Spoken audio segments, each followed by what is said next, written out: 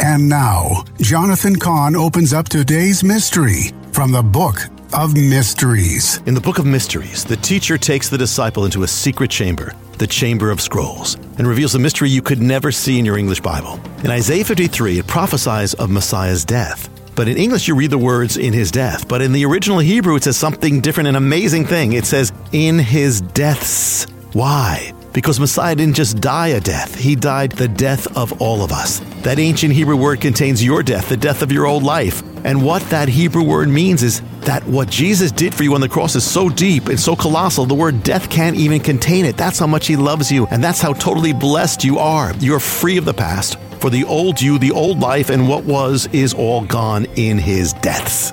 The Book of Mysteries will change your life, and it's now available online and wherever books are sold. And at mysteriesbook.com. That's mysteriesbook.com.